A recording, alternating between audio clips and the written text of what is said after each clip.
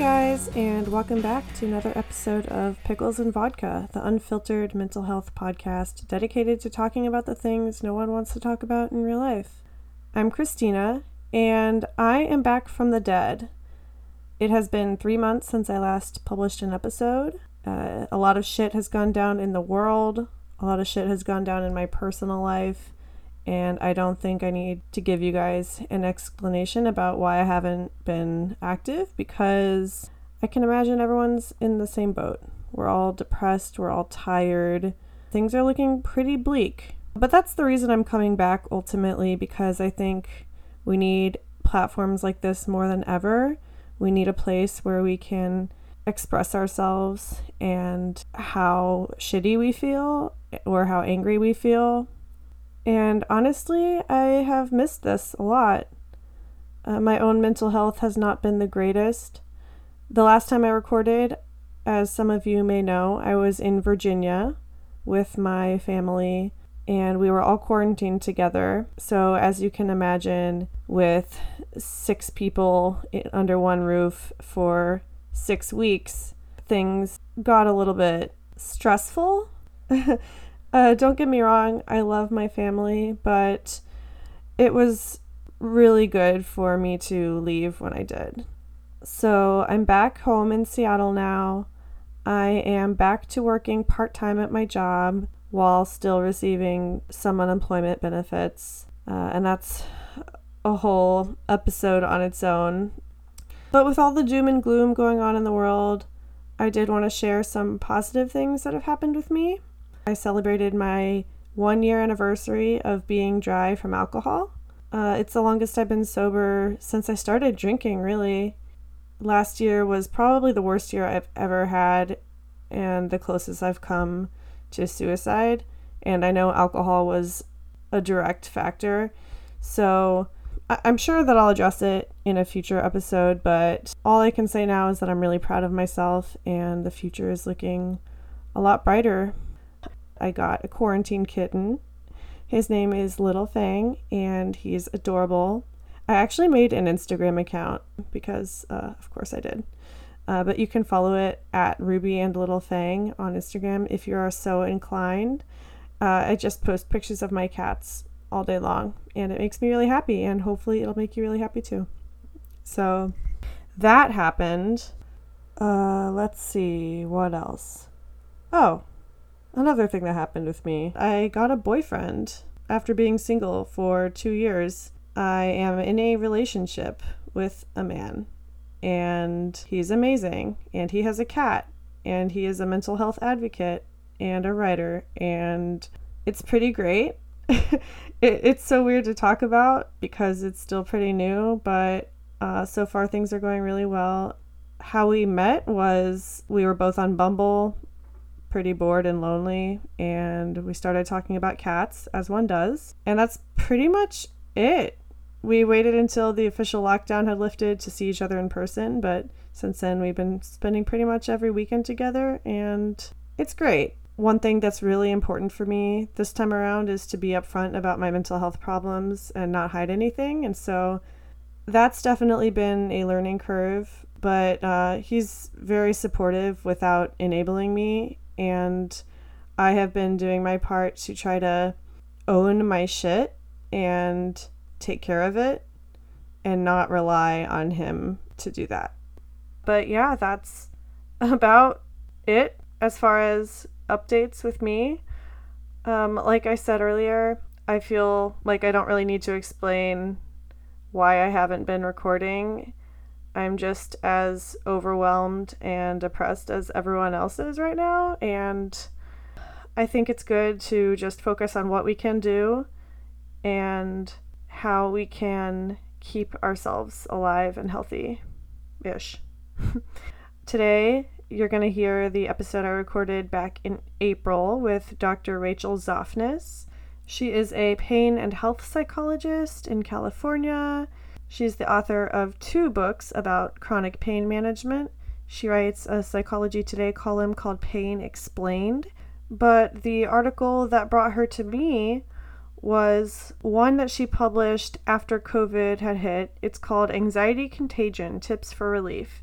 And we talk about it in the episode. She gives all her tips for dealing with the current world situations. We did record back in April before the Black Lives Matter protests and before we knew how long that the quarantine would last. So the world has definitely changed, but a lot of the advice that she gives and the stuff we talk about is definitely still applicable. I would say even more applicable now. So please let me know what you think. Stick around to the end of the episode to hear some more news and updates about the podcast. Until then, I hope you guys enjoy. So thanks you so much for doing this. I know you're a busy woman, and I appreciate you taking the time. Oh, it's totally my pleasure. Totally. Yeah. So right off the top, do you want to introduce yourself to the listeners? Sure. My name's Rachel Zafnis. I'm a pain and health psychologist and an assistant clinical professor at UCSF, where I teach pain education to medical residents. And I am a real nerd when it comes to pain and health. So I've written a couple of books, including a pain management workbook that's coming up. And I write a column in Psychology Today called Pain Explained. Now, I didn't know it was a whole column. I know you recently published that article that I'll definitely link it in the description to this. So originally, the column was intended to be about pain, which is a thing that 100% of humans experience, but very few of us understand, in part, by the way, because it's not taught in 96% of med schools in the United States have zero pain education. So yeah, it's this ubiquitous thing that we all experience that's mismanaged and mistreated, as we all know, and we have this opioid epidemic. And right.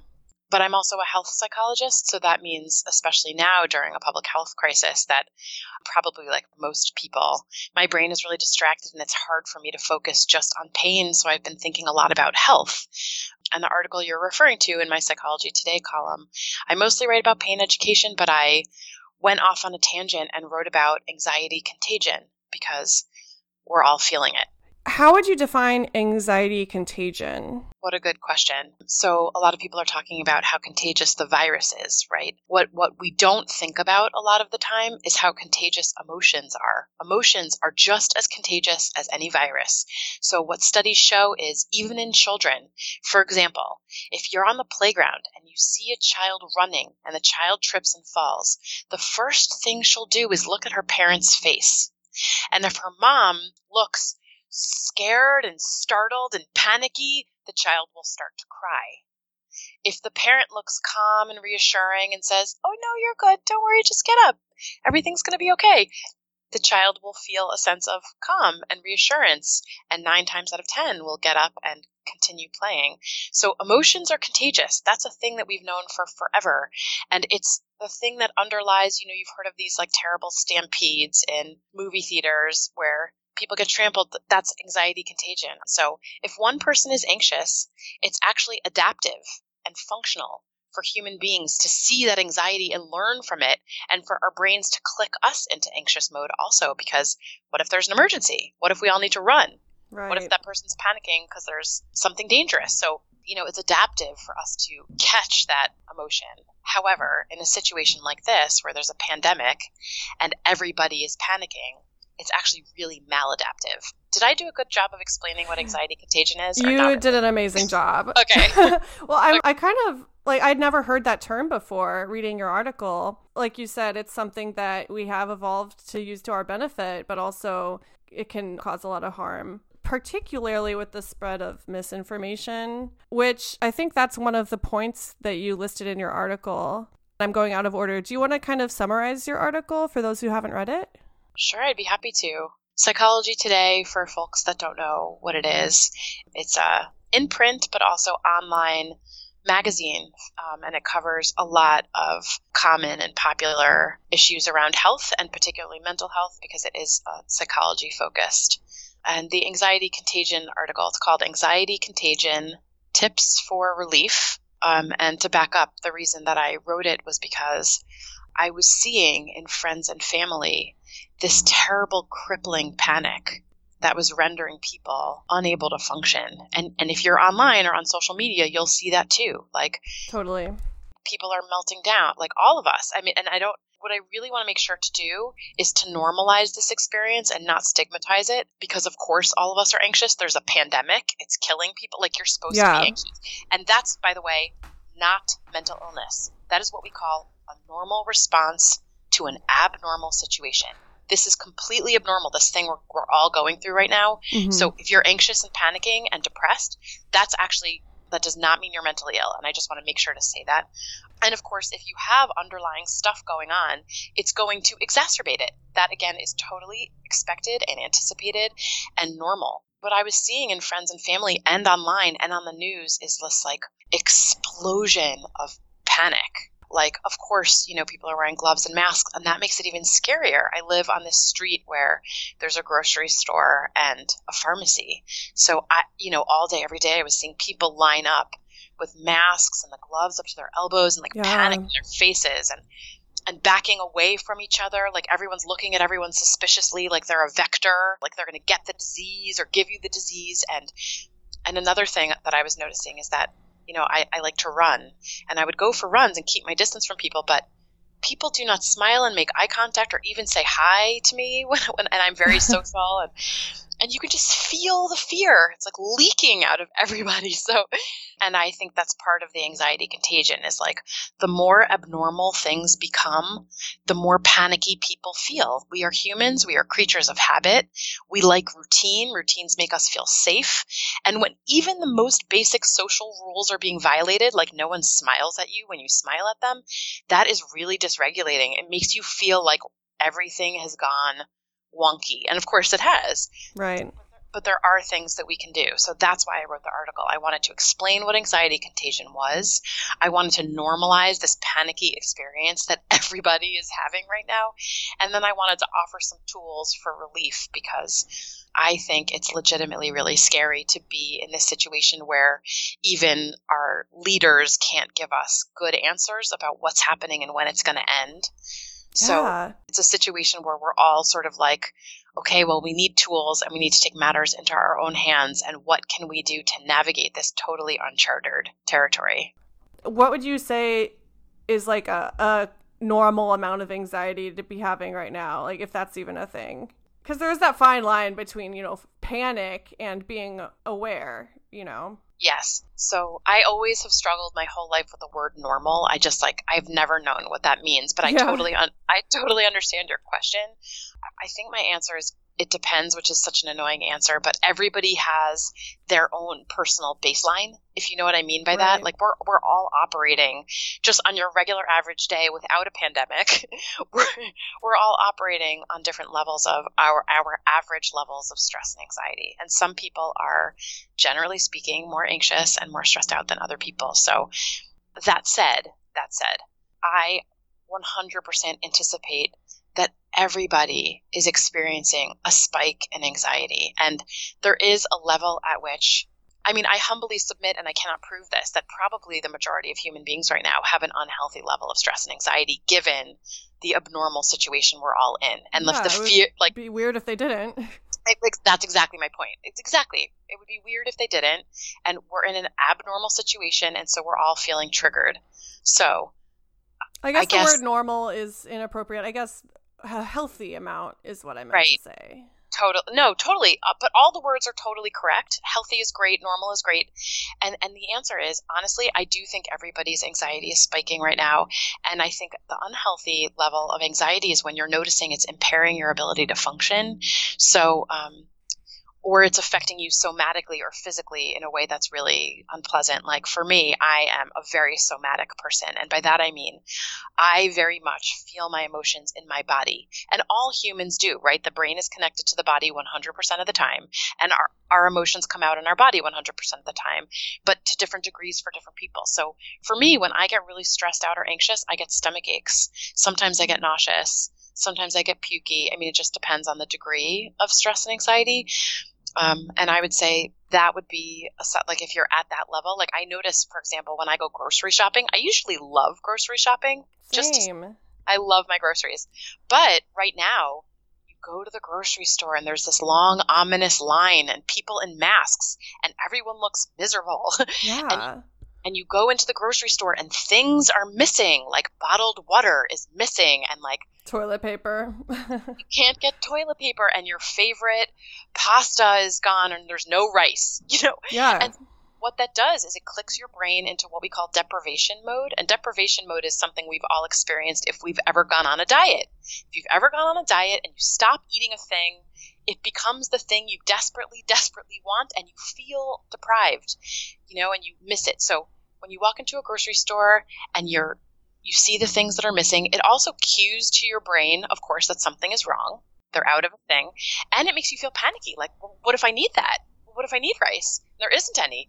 And you go down that spiral. So I notice that when I grocery shop now, my stomach does weird backflips. Like, I'm not pukey, I'm okay, but I notice that my stomach is like jumping all around, and I feel really like fidgety and agitated, and I'm like annoyed at the elderly gentleman who's cutting in front of me, leaning in front of me, because I'm like, excuse me, sir, I don't think I have it, but if I do, you're within 3 inches of my face, and that's exactly. So I noticed that in myself. When you ask about healthy levels of anxiety, I literally think, and it's very hard to generalize, but I do think that generally speaking, all of us are in a state probably of unhealthy heightened anxiety. And then, of course, there's the extreme. And the extreme is you're having panic attacks, and panic attacks are very somatic or physical. So you have trouble catching your breath, and you feel lightheaded and dizzy. And some people will think that they're having a heart attack because your heart is racing so fast. Some people get very tingly in their hands and their feet, or feel numbness in their limbs, because what's happening is your blood is rushing to your core and away from your extremities.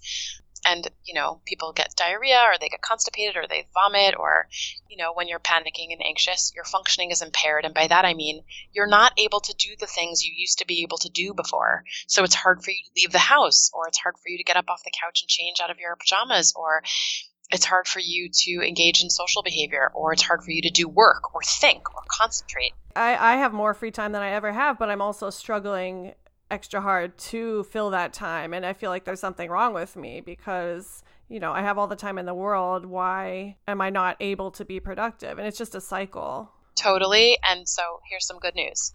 I don't know you very well, but that is not an indicator that there's something wrong with you.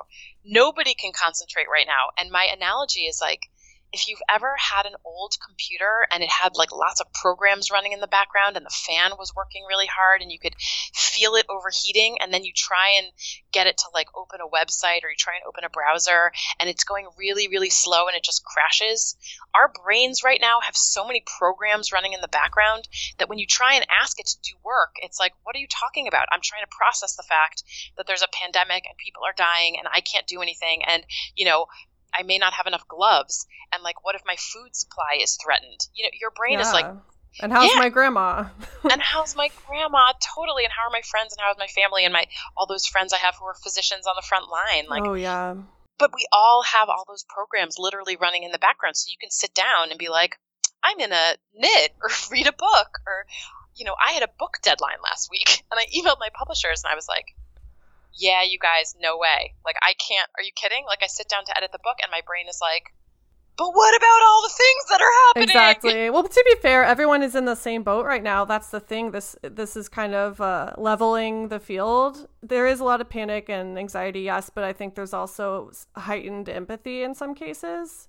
Like, we are all going through exactly the same thing. It doesn't matter how rich or poor you are, how old you are, everyone is in the same boat. So that's a small comfort, at least. I actually really love that perspective, and I agree with you 100% that I do think there is heightened empathy and a collective sense of like getting each other's backs. Like, yeah.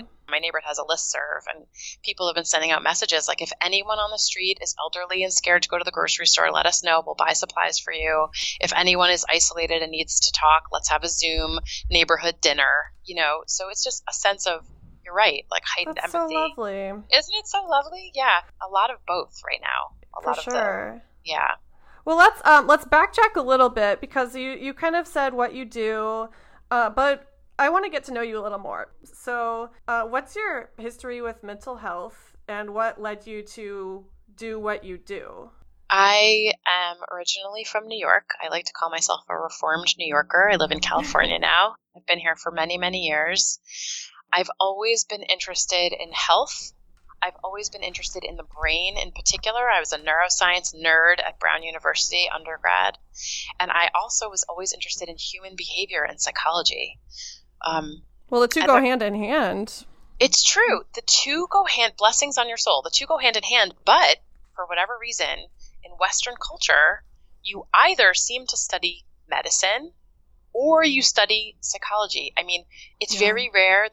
You're either studying behavioral processes or you're studying, the physical body. And there's this divide, this brain body divide that we have in Western culture where we don't talk very much about the overlay and how emotions affect the body and how trauma affects pain. And, there's a lot of overlap. So I did my undergraduate training and then I did a master's in psychology at Columbia.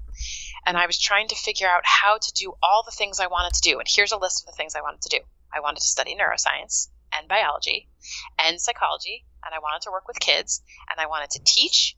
And I wanted to write. I wanted to do all of these things all at the same time. And I couldn't figure out how to do it. So I was a science teacher at the Bronx Zoo. That was my first job out of college. Oh, wow. It was phenomenal. It was like me and the animals and these precocious 8-year-olds who were amateur herpetologists who I still am friends with and I love them. But it didn't quite scratch the itch.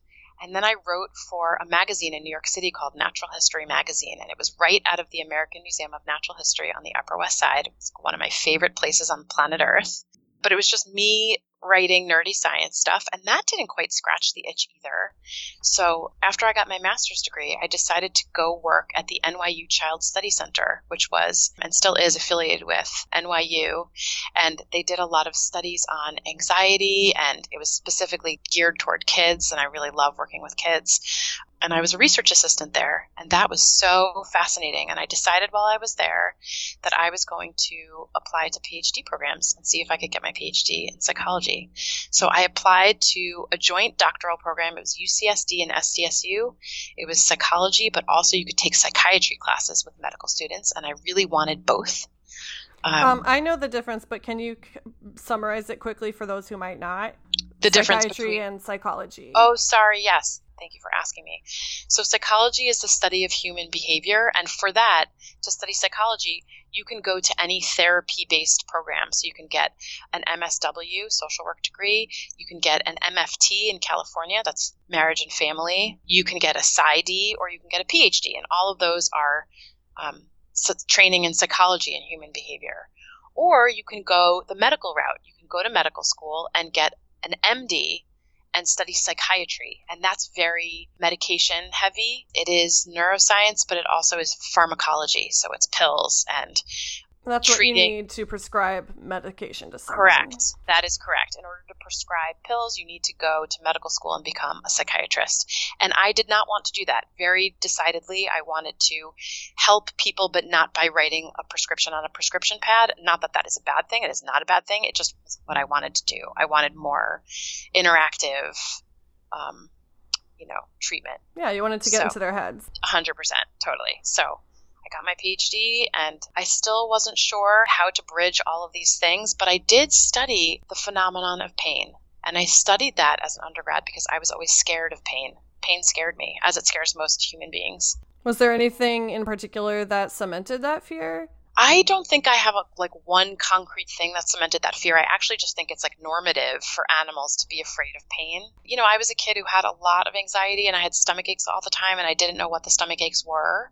It wasn't actually until I was an adult and went down this rabbit hole of pain that I understood what was happening to me as a kid. But I had all the tests and all the procedures and all the things, and I was on all these medications for stomach aches.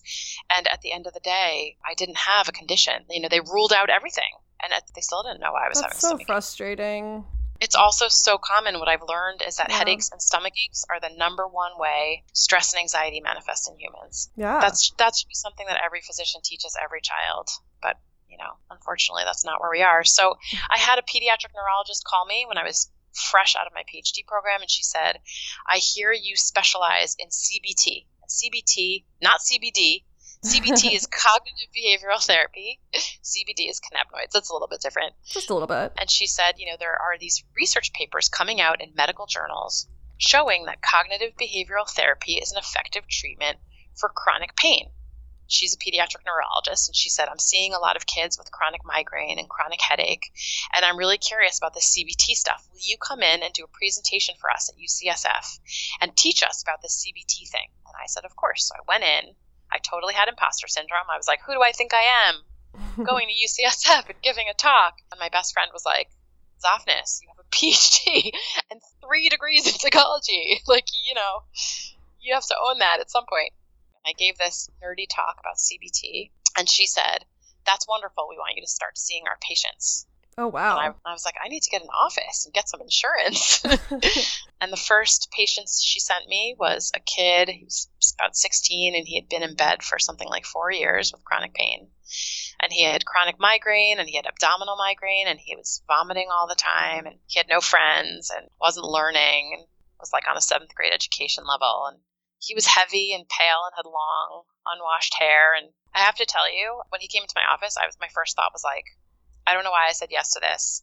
I'm going to like, how can I help this person? Totally. Like, he's seen the best doctors in the world at UCSF and Stanford. Like, who do I think I am, Did he have a diagnosis? Like, I know you said chronic pain, but was there anything more specific?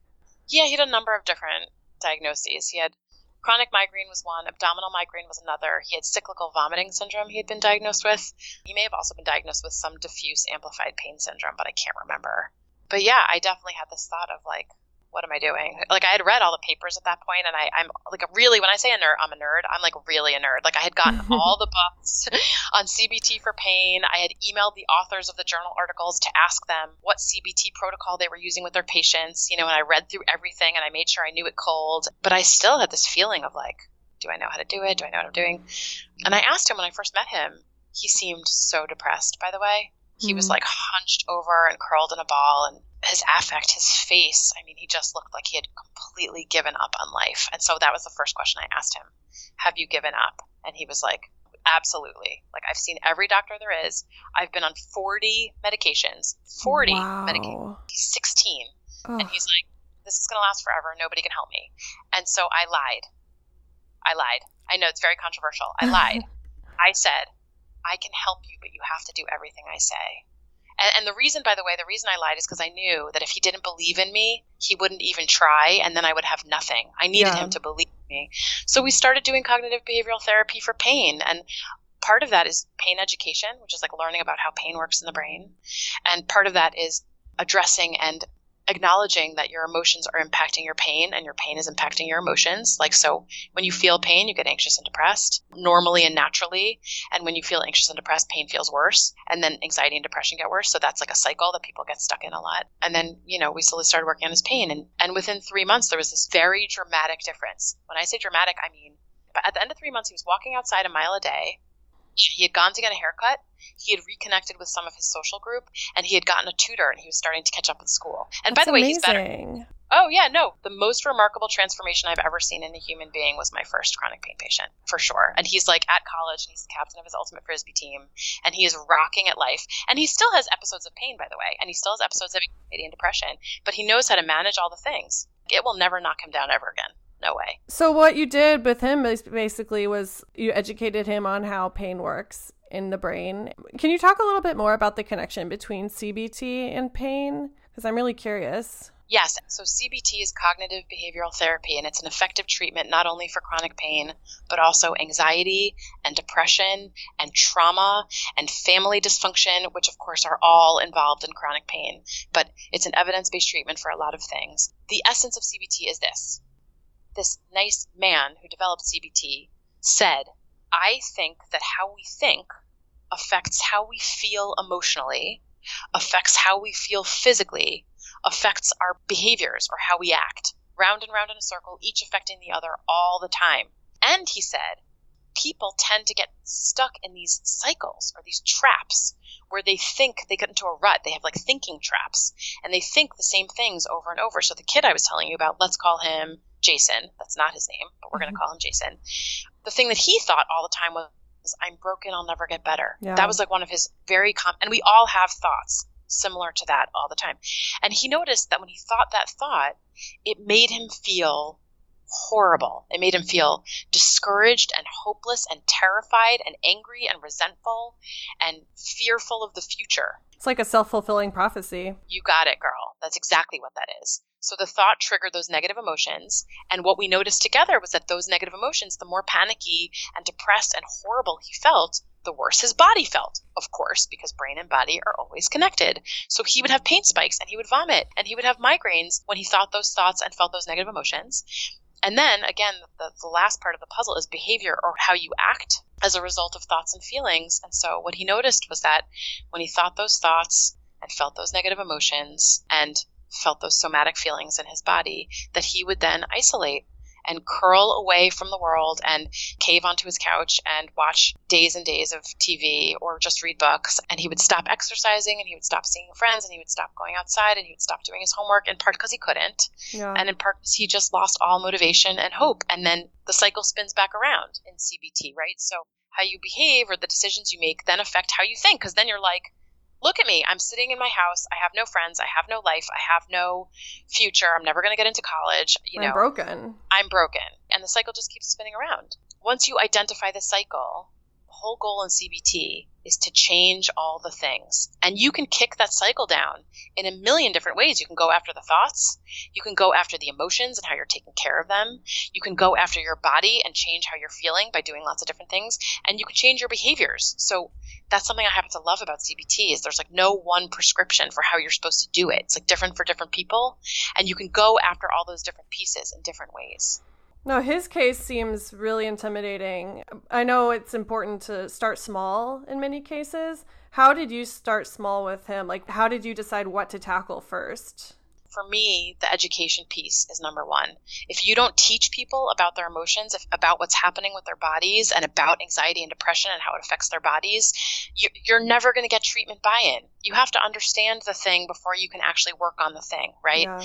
So a lot of education, so just teaching him about this cycle we just talked about and how pain works in the brain and how emotions affect the body, and also what CBT is for pain and the things that we were going to do together to help change his pain. So that was part one. Part two, in his case, was changing behavior. That was the first thing we went for, actually, because he had become really isolated. And obviously that's really unhealthy for any human being, which is part of the reason I'm so worried about what's happening to the world right now. Yeah. So step one for him was getting him to stand outside on his porch. So each week we had one behavioral goal. And by behavior, I just mean a thing you're doing or not doing. Something measurable. You got it. Yeah. Exactly. We'd have him stand outside on his porch and we would count. The first week it was like 10 seconds, letting people see him, being in the sun, and it was really hard for him. He had developed what is called agoraphobia. I don't know if you've heard of agoraphobia. It's just fear of open spaces, and it manifests in humans. Like a lot of people become homebound and isolated because going out into the world feels paralyzingly scary. So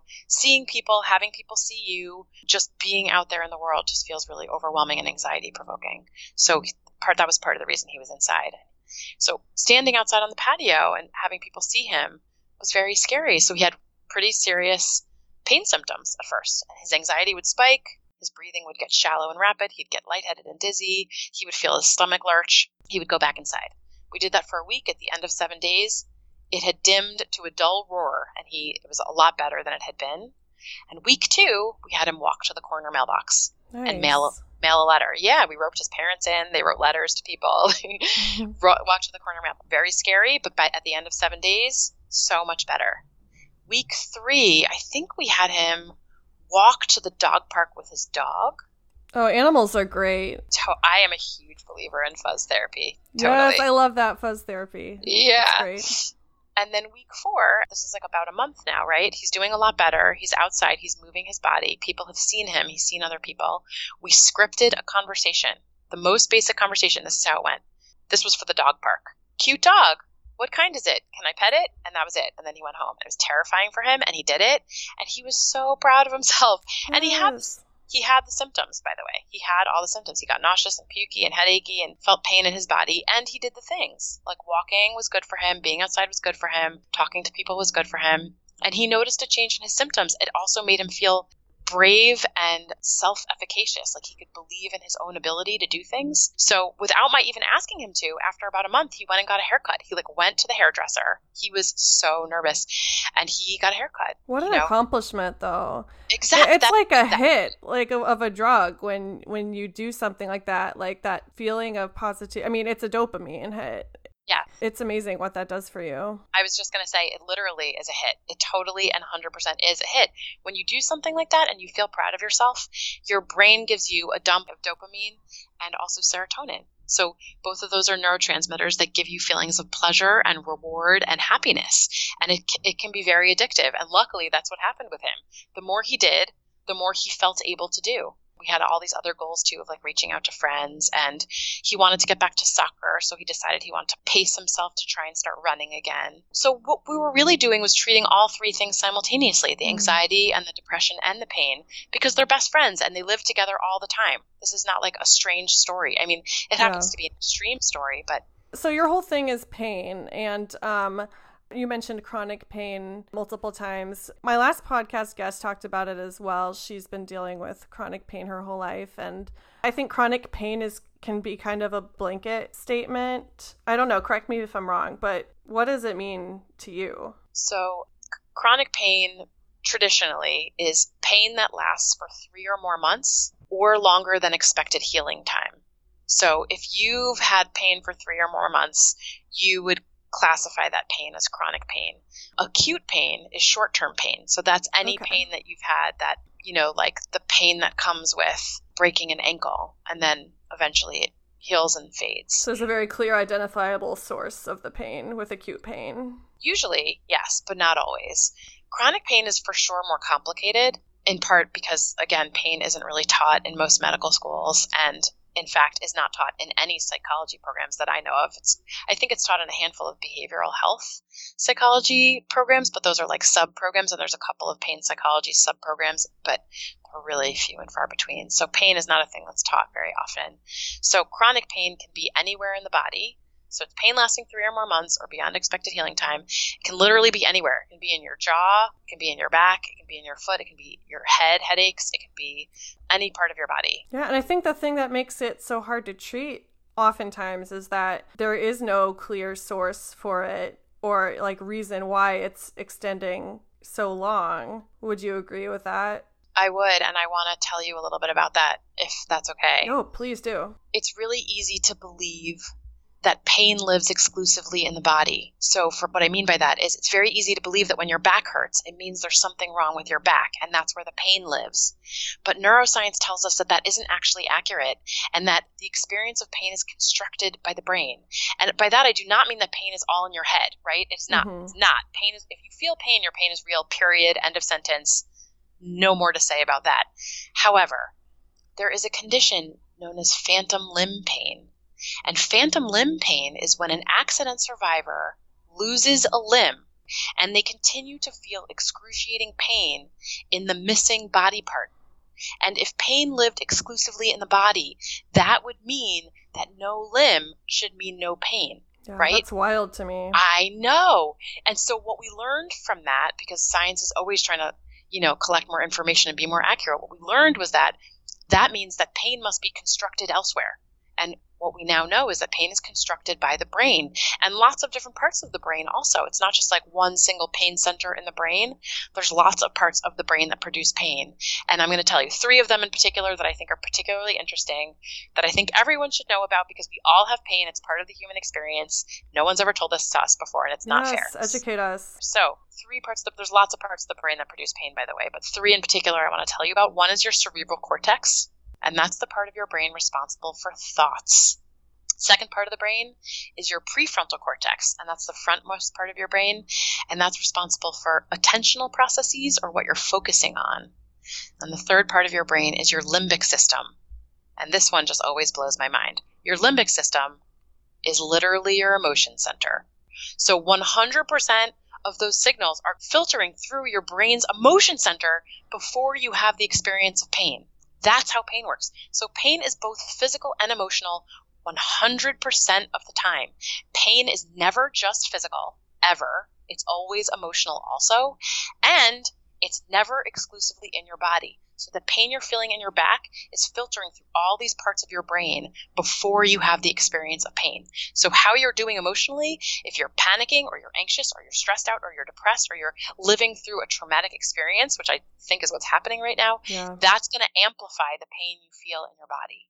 Yo, isn't that cool? I'm like trying to wrap my mind around it. I feel like it should be more obvious, but it's not. I know. It should be also taught to us. So that's part of the reason why cognitive behavioral therapy has been shown to be so effective for pain, is that it targets all the things. It's targeting, your behaviors and what you're focusing on and your attentional processes, and it's focusing on the things you're thinking and the things you're telling yourself, and it's focusing on also your body and your emotions and how you're taking care of them. Is there a reason why it hasn't been linked more often, like the emotional and the physical pain? Oh, you're going to get me to disclose my conspiracy theory. Here it is. Here's my conspiracy theory. It's not really a conspiracy theory. It's more about marketing and money at the end of the day. So when I went into pain, my goal was to help people and also to educate. I think those things are really important. Totally. But there are a lot of people who are in the business of pain because it's very lucrative. Because when people are in pain, they will pay any amount of money to not be in pain anymore. Yeah. And Big Pharma has billions of dollars to throw at this problem and convince everybody that pain is a purely biomedical problem that requires a biomedical solution like a pill or a procedure. And if you buy that, if you agree with that or you believe that, then you're just going to keep buying pills for your pain and you're just going to keep getting surgeries for your pain, and you'll never address the bigger picture. Well, yeah, I know a lot of people like that, older relatives in particular I'm thinking of that have had multiple surgeries for, their back, for instance, and it seems like the problem never gets better. Right. Now you know that pain is not a thing that lives exclusively in the body. It also lives in the brain, and you have to treat all the things for pain to go away. So, by the way, and I'm not saying that procedures can't help pain. Of course they can. Of course they can. I would never say that.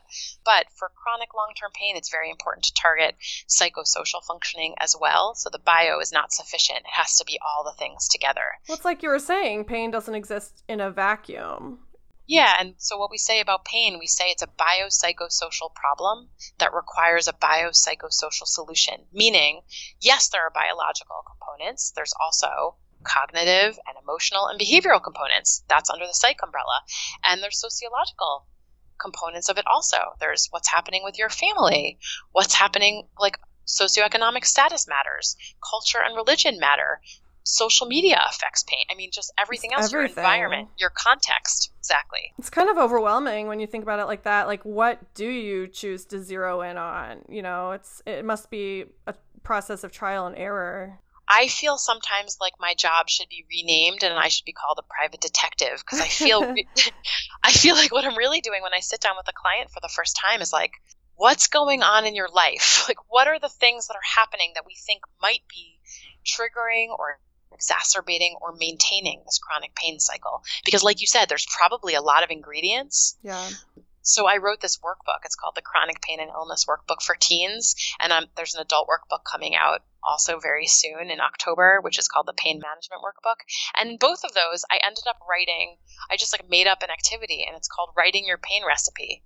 And writing your pain recipe is exactly what it sounds like. And the way I think of it is like, if you've ever made brownies, you need to get your measuring cups and have the right amount of certain ingredients, and you have to put the oven at a certain temperature. And if you mess it up, you're not going to get good brownies, right? Like, it's a particular recipe to get those brownies. But it's the same with high pain, and it's the same with low pain. So there's a recipe for high pain days, and there's a recipe for low pain days. I know that's true for me. So a high pain day is like reading the news, signing on to social media and checking the Twitter feed and reading all that stuff, and then having the TV on and looking at the banner with all the alarming statistics of the number of cases and people dying and lack of respirators. Just to clarify, when you say high pain, are you talking about emotional pain or physical pain or both? What a good question. Can I address that in one moment? Yeah. I promise I will. So, high pain day for me is social media plus banners on TV and watching the news, plus staying inside all day, not getting fresh air, not getting sunlight, not going for a walk. Part of my high pain recipe would also be socially cut off from people. So not having phone calls with friends and family, not having any sort of social engagement or communication. So not seeing people outside and having people smile at you if they're willing to do that. Or another part of my high pain recipe would be like eating really badly, like eating potato chips for lunch and then like skipping a meal and then like sleeping really bad, like going to bed at 3 a.m. and, just a really crappy sleep. Yeah. So that would be my high pain recipe. And my low pain recipe would be the opposite. My low pain recipe would be like being very mindful of eating 3 healthy meals a day, even though I have cravings to eat just like chocolate for every meal.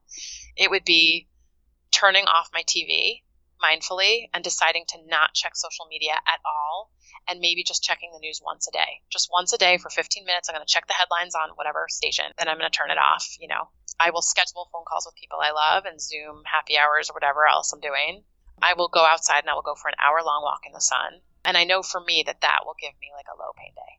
So to answer your question, the question I get asked the most, I would say, as a pain psychologist is, do you treat physical pain or emotional pain? And now I just say yes. The answer is yes. The answer is yes.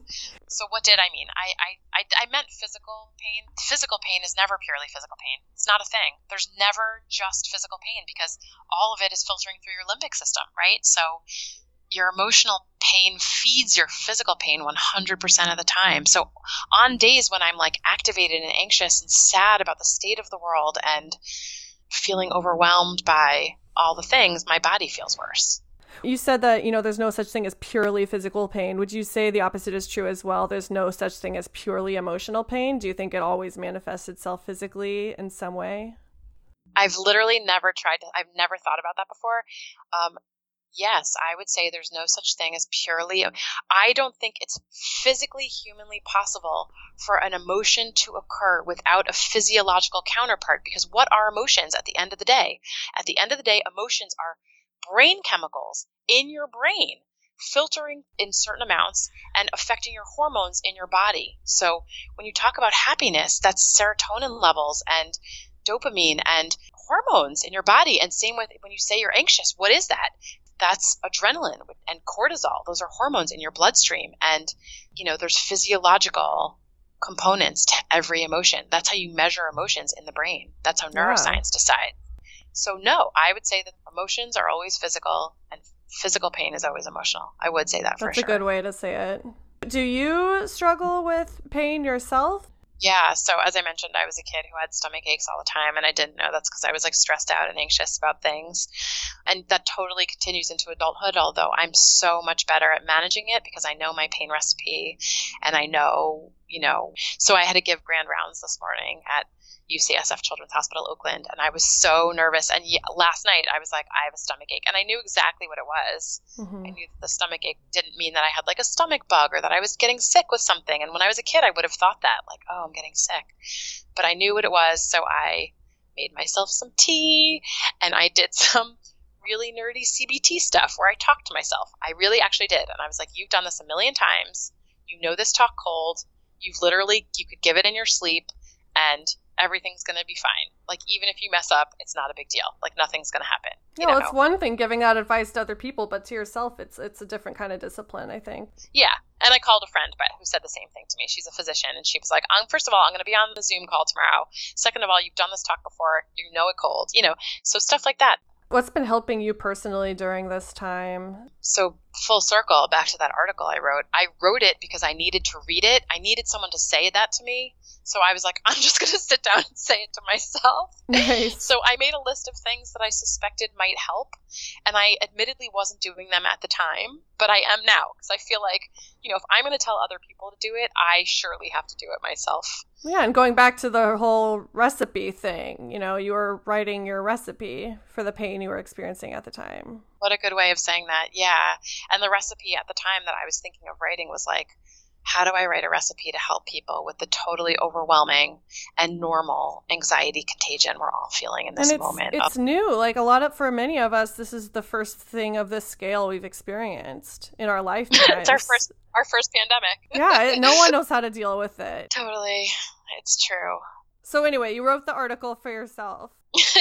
No, and also I didn't really just write it for myself. As I mentioned at the beginning, I was seeing friends and family really melting down, and I was seeing that on social media too. And back to your point about empathy, I definitely was feeling this overwhelming sense of empathy for everybody who's suffering so much. And I was like, I feel so helpless.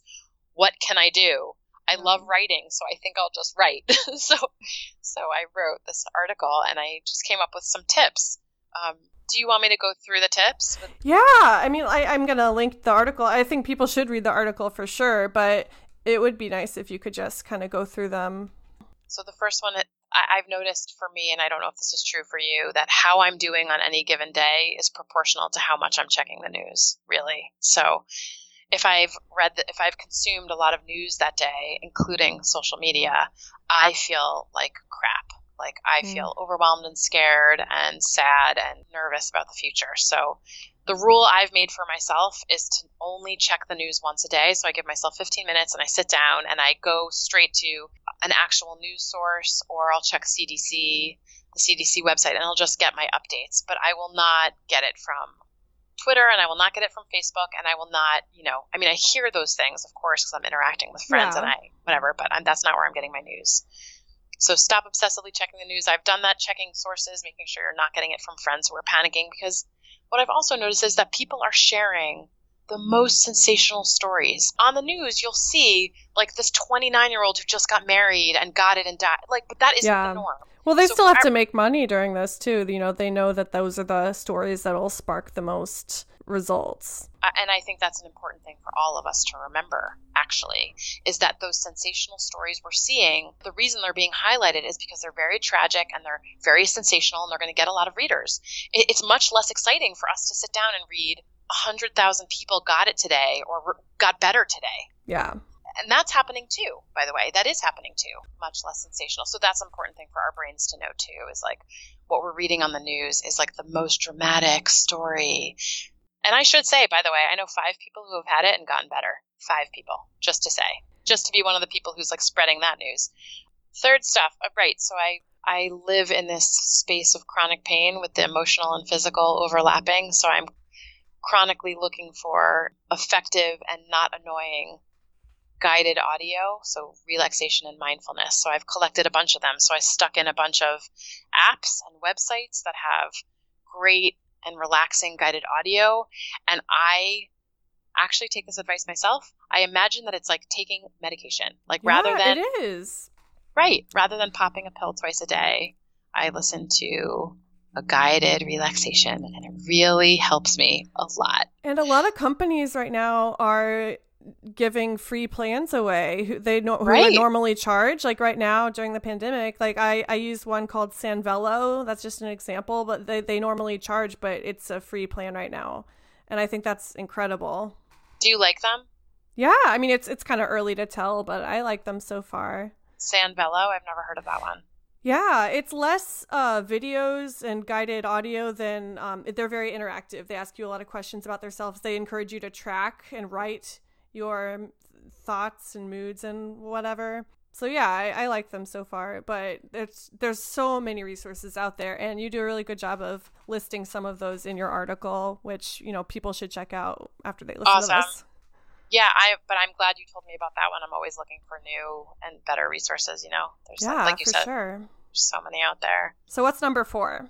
Number 4 is try not to contribute to the panic. I was noticing that among my friend groups on Facebook, people were resharing the most horrifying, sensational stories and like writing things in all caps and predicting doomsday. Like I have a dear friend who keeps saying, it's just going to keep getting worse. It's just going to, like, what does that do to people? Nothing. No, like if you care about your friends and family, don't contribute to anxiety contagion. Don't. There's no point. Everyone's already freaking out. Everyone's terrified. It's not useful. It just isn't useful. So just to play the devil's advocate, what would you say to the realists out there who would argue that you're just pulling the wool over people's eyes by not sharing this stuff? I would argue that I am not advocating for that at all. I'm advocating for people to go and get the news and know the facts and get them get the facts from reputable sources, and to not be relying on their friends on Facebook to give them the news. I think that's a really bad way of getting the news to begin with. Again, for those in the back. Yeah, exactly. Like, don't trust your friend Bob, who's like telling you that the end of the world is coming. Like, Bob doesn't actually know what he's talking about. The end of the world might be coming, that's true, but I'm going to go get that from like an actual news source. I don't want to get it from Bob. And also, like, I really think you pointed this out, that it's everywhere. You can't avoid it. Yeah. Literally, you can't avoid it. It's everywhere all the time. So if you actually want to be a good friend to your friends, be a source of calm and stability and support, and don't contribute to the panic. Number 5 is maintain social relationships. I feel really strongly about this one. Same. Yeah, like, the worst punishment you can give a human being, do you know what it is? Isolation. Right. It's not prison. If you mess up in prison, you get put in solitary confinement. What does it say about human beings that the worst thing you can do for us is to put us in solitary confinement and cut us off from other human beings? We are social animals, and we are biologically built to need each other, especially during a crisis. So it's very important to not isolate. And there are ways of maintaining social relationships. Like, people are going on bike rides, like however many yards apart, wearing masks. People are scheduling Zoom happy hours. And I love that. Yeah, and like Zoom dinners. And people are calling each other more and FaceTiming more. And by the way, sending each other flowers is such a nice thing to do right now. It means so much. I love that. Like, when you get flowers in a time like this, you're like, oh my God, you feel so special. I've never gotten flowers in normal life. Damn. Yeah, you should text a couple friends and ask them to send each other flowers. You can do like a secret Santa of flower sending. It just feels really nice. Let's start a trend. For real.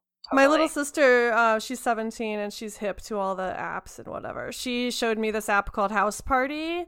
It's kind of like Zoom, you know, you video chat with multiple friends at once, but you can also play games. And I thought that was really cool. I had a little house party session before this with like 6 friends or so, and it was like therapy. Exactly. House party. That's awesome. I'm going to write that down. Yeah, it's really fun. Yeah, there are ways of maintaining and being social even right now. Oh, yeah, boy. And I mean, like I was saying, I think I was saying earlier, like the impulse can be to isolate even more right now. Like, that's one of my reactions to stress, at least. Like, I tend to isolate, so I have to work extra hard right now to force myself to be social. Yeah. I want to know are there others that you've been using or doing, other ways of being social? I mean, mostly just forcing myself to send the text and to start the conversation, because I don't always initiate things, but I've been working extra hard to push myself out of my comfort zone and start the conversation. And it's always so rewarding when I do. Yeah. Good. That's good to hear. Yeah. Isolation right now is really, really no bueno. No good. Oh, totally. And back to that thing where physical and emotional overlap. When we are in isolation, a bunch of things happen. Serotonin, which is like your neurotransmitter that affects your mood, your happiness levels, it crashes. Dopamine levels crash. That's the neurotransmitter that gives us feelings of pleasure and reward. And you have a stress hormone in your body called cortisol, and it spikes. It spikes, and cortisol is fascinating because it not only is a stress hormone, but it suppresses your immune system. Interesting. I know, and the reason that's particularly fascinating is because who wants to be immunosuppressed right now? Exactly. Nobody. You know, when we talk about medicine, like, nature is medicine and sunlight is medicine and being social is medicine. There's lots of different things medicine that we all need. That's fascinating. To me too. I've been trying to establish a daily schedule every day. So I think right now, as you mentioned, all of us are off of our routines. Yeah. Completely off of our routine. I never thought I would miss going to work so much. Isn't it weird? I know. Or just like being able to go outside and do like normal errands. Like, I like miss just doing like going to the dry cleaner, just like basic dumb stuff. The first thing I'm going to do when this is over is go to a thrift store. Oh, that exactly. Right. I know. Normalcy. So I'm trying to make a daily schedule for myself. I'm trying to set an alarm every morning because a couple days, this is not normally me, but for a couple days in the last few weeks, I've not wanted to get out of bed. I'm like, I don't even want to. Like, the news is bad. Everything feels like terrible and miserable. It's been raining here in Oakland. I'm like, why? Why should I even get out of bed? I don't even want to. Yeah. So establishing a schedule, setting your alarm, getting out of bed, changing out of your pajamas. Yes. Is so important. It's so important. It like switches your brain from like sleepy bed mode to like a different mode. Literally, it's like changing the channel on the TV. Totally. It's so important. So I have like bedtime sweats and I have daytime sweats. Yes. And that's okay. Totally okay. You can have daytime sweats. Just change out of your pajamas. You can have a pair of different sweats for every day of the week. 100%, girl. Totally. You can never have too many sweats. Agree. Totally agree. Bedtime leggings and daytime leggings. Doesn't matter as long as you're changing them. So that's part of my schedule and my daily routine. And I do the thing where I try and go for a walk or a run every day. And I eat my 3 meals. And I have my work when I have to get work done. And then I have my hangout time where I'm watching TV or talking to friends or, And I found it really detrimental to try to multitask. Like one of the temptations when you're, for instance, working from home is, who's to stop me if I want to watch my TV show while I'm working from home? But that it's not only impossible, but I would say it's really detrimental to your mental health. I agree. It's better to have like set times to do each. Right. And especially since all of our brains right now are on overload anyway. It's just like, yeah, exactly. The other thing I'm trying to do is separate my workspace from my living space. So luckily, before the pandemic started, I ordered myself a little writing desk. And I have a little writing desk and it faces the windows. And it's separate from all of my other, I don't do anything else at this desk other than work. Nice. And so the reason that's helpful for me is that this is a designated workspace. And when work is done, I get up and I leave quote unquote work and I go back to the rest of my life. So I have meals in a different space and I hang out and, quote unquote socialize on the phone and on Zoom in a different space. And, I'm trying to compartmentalize. Because otherwise I feel like you start feeling claustrophobic. Like if you sit in the same place on the couch all day, you're going to go crazy. You're going to feel trapped and it's just no good. So it's really good to have different things in different places and don't do any of it in your bed. If you work, and don't do any of it in your bed. If you do, you're going to mess up your sleep schedule, something awful. I was literally just about to say that because I live in a micro studio and I don't have a lot of options for compartmentalizing my life. But that's one of my hard and fast rules is that I don't do work in my bed. That's very smart. Well, if you can get outside and do something outside, even if you put down a blanket somewhere outside, who cares? Or drag a camping chair outside, that's even better. If you can get outside for sure. I'm trying to leave the house every day. That's a thing I'm trying to do. And of course, we have to be careful with that and wear masks. And I don't want to be irresponsible, but we need sunlight and we need fresh air to feel stable and sane. And I actually think that's very important. So you can stand in the sun for 10 minutes. You can go for a socially distanced walk with neighbors. You can water your garden. You can bring your dog to a park. You need to I just think leaving the house. Yeah, turn off your headphones and open a window at least. Listen to the sounds of nature. Beautiful. Love it. Yeah, and that's actually the next one. The next one is get out into nature. So there's an app called Rain that I happen to really love, and right now it's free. I hope it's still free. Rain. Yes, Rain. It's one of my favorites, and it's just a whole bunch of nature sounds, a lot of rain sounds, but also cats purring. Oh my god! All right, I'm sold. Oh, totally. And a dog snoring. It's a Shih Tzu snoring. Yes, it's the funniest thing you've ever heard. I'll play it for you if you'd like. Oh my god, yes. We'll broadcast it. That's all you guys are going to hear for an hour. It's just dog snoring. Oh no, it's delightful. You don't even know. It's absolutely wonderful. But that's if you have to stay inside or if it's raining out or it's too cold to go outside. But in the absence of that, I think it's very important right now in particular to get out into nature. And there are remote places that you can go for a walk where you're not near other people. I think it's critically important to see trees and birds and I'm not joking. And clouds. Oh, yeah. It reminds you that the world is still going. Mm-hmm. Things are still happening. Nature is carrying on. There's a bigger perspective. It just feels like everything's ending. But when you go out into nature, you're reminded that it's not all ending. That's such a good point. Yeah, it's so helpful. I really want to find the Shih Tzu snoring for you. Just play it. Would you be able to hear it if I played it? I think so, yeah. And if not, I can always put it in after. Could you hear that? Yes. Oh my god. Play it again. Wait for it. Oh my god. I love it. You heard it? Yes. Really funny. Oh, that's magical. Totally. Totally. Relaxation strategies abound.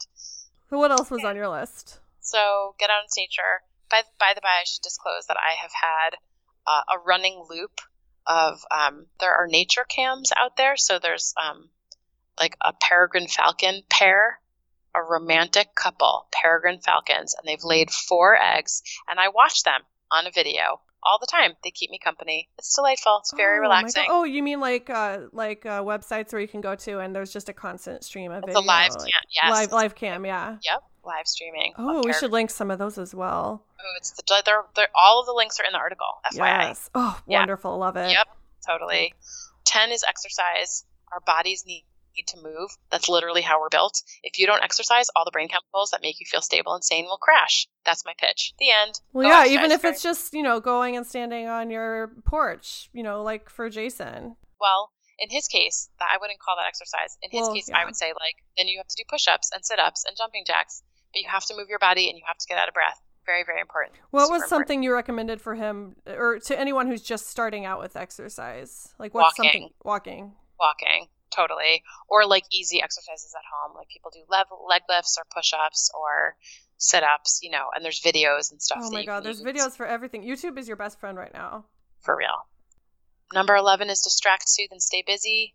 There's lots of ways to distract and soothe, and I like sort of categorizing stuff because it helps me. So there's physical activities like building things and drawing things and writing and baking and exercising. There's cognitive activities to engage your mind. So crossword puzzles and books and movies. Board games, podcasts, and sensations. Sensations can be distracting too. So take a bath, drink a mug of hot tea, eat a favorite meal, listen to soothing music, stuff like that. There's lots of different ways to distract and soothe.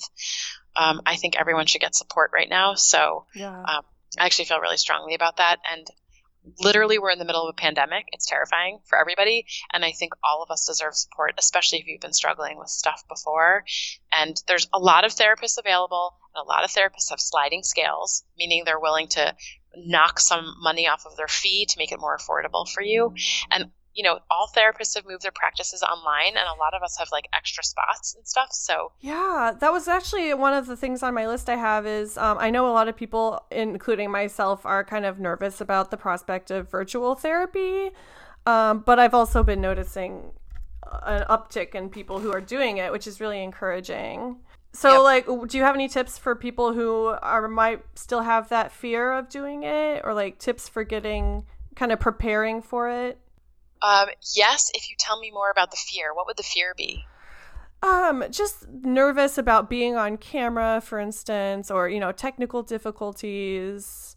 So, like, the thought that, like, it might get interrupted because technical difficulties, or, like, I'll have to see my face on camera sort of thing. Exactly. Yeah. So, I also hate teletherapy. I think it's very important right now because otherwise we've got nothing. Yeah. But I do not like being on video with my patients. I think it's weird and it's definitely not ideal, but in the absence of traditional therapy, I think it's a really useful tool. 100% agree. Totally. So there's a couple of different tricks that I've been using with some of my patients. One is on Zoom. It depends on what platform you use, I suppose. If it makes you nervous to be on a Zoom, there's like a way that you can hide your screen and just see the person who you're talking to. You can also ask your provider if you could just do audio and not video.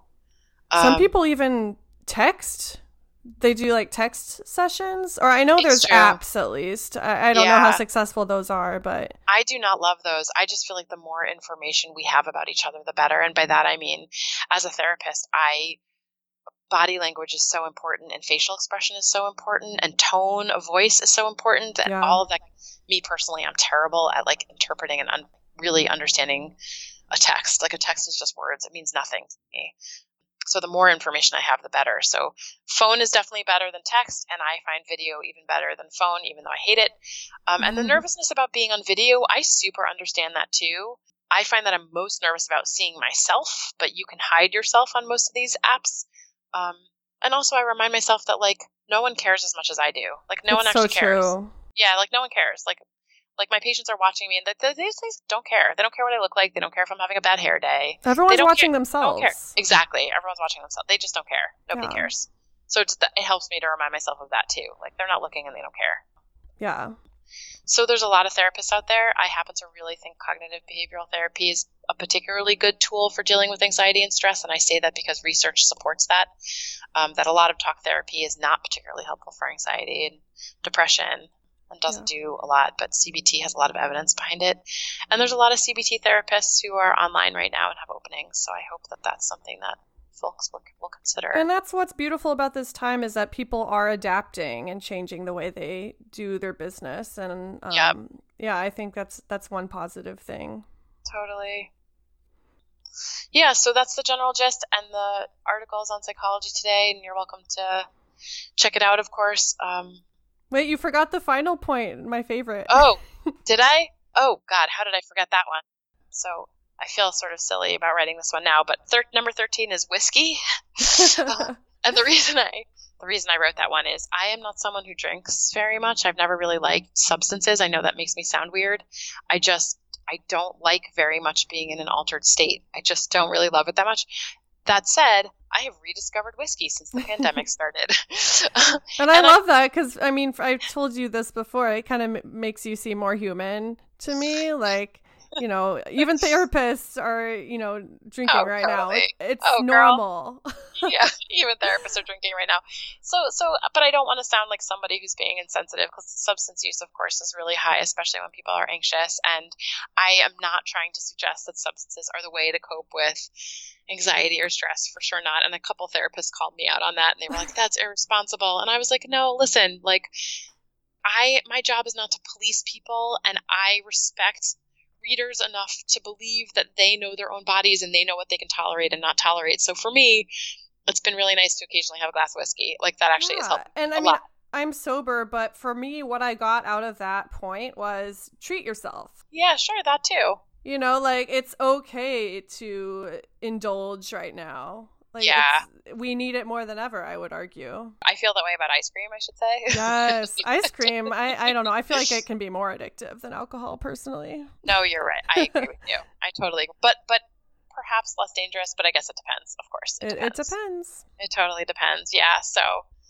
But yeah, we'll definitely link your article. Everyone should read it. You list a ton of resources. Like, I found it really helpful. I'm so glad. That makes me so happy, because it makes me feel like, you know, I don't know about you, but I feel very paralyzed right now. I feel like there's all these people who need help, and I'm not able to do a lot. So I'm glad it was useful to you, because that makes me feel useful.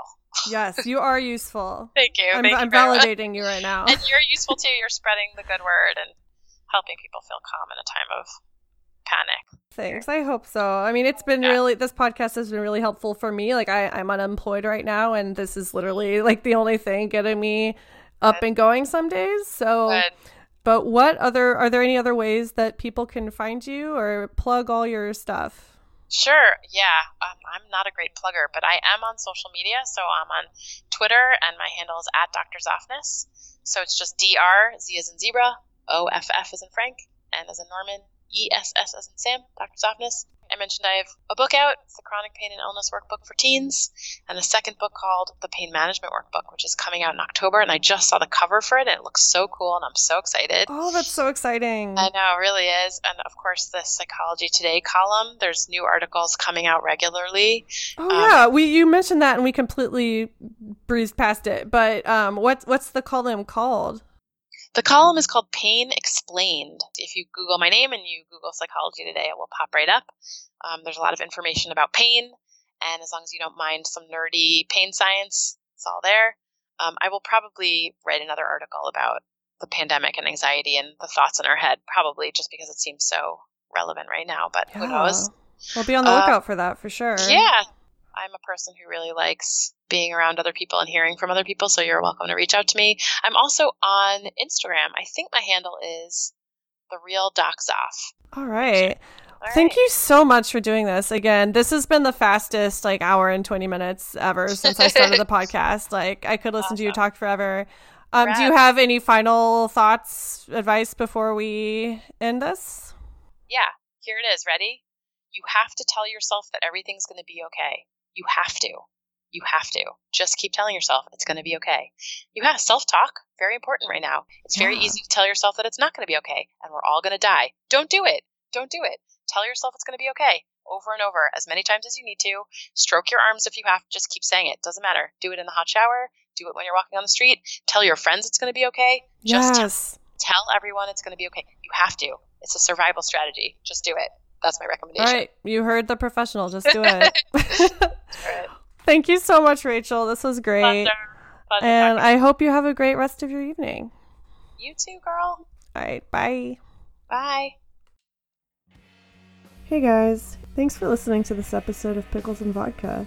If you could relate to anything we talked about, you can follow the podcast at Pickles and Vodka Podcast on Instagram, on Facebook by typing in Pickles and Vodka Podcast. You can also email me at picklesandvodkapodcast@gmail.com if you have any stories or if you just want to say hi. I'm always looking for people to talk about their mental health with, so if you have a topic that you feel like you could bitch and moan about for an hour, please don't hesitate to reach out and we will get the ball rolling.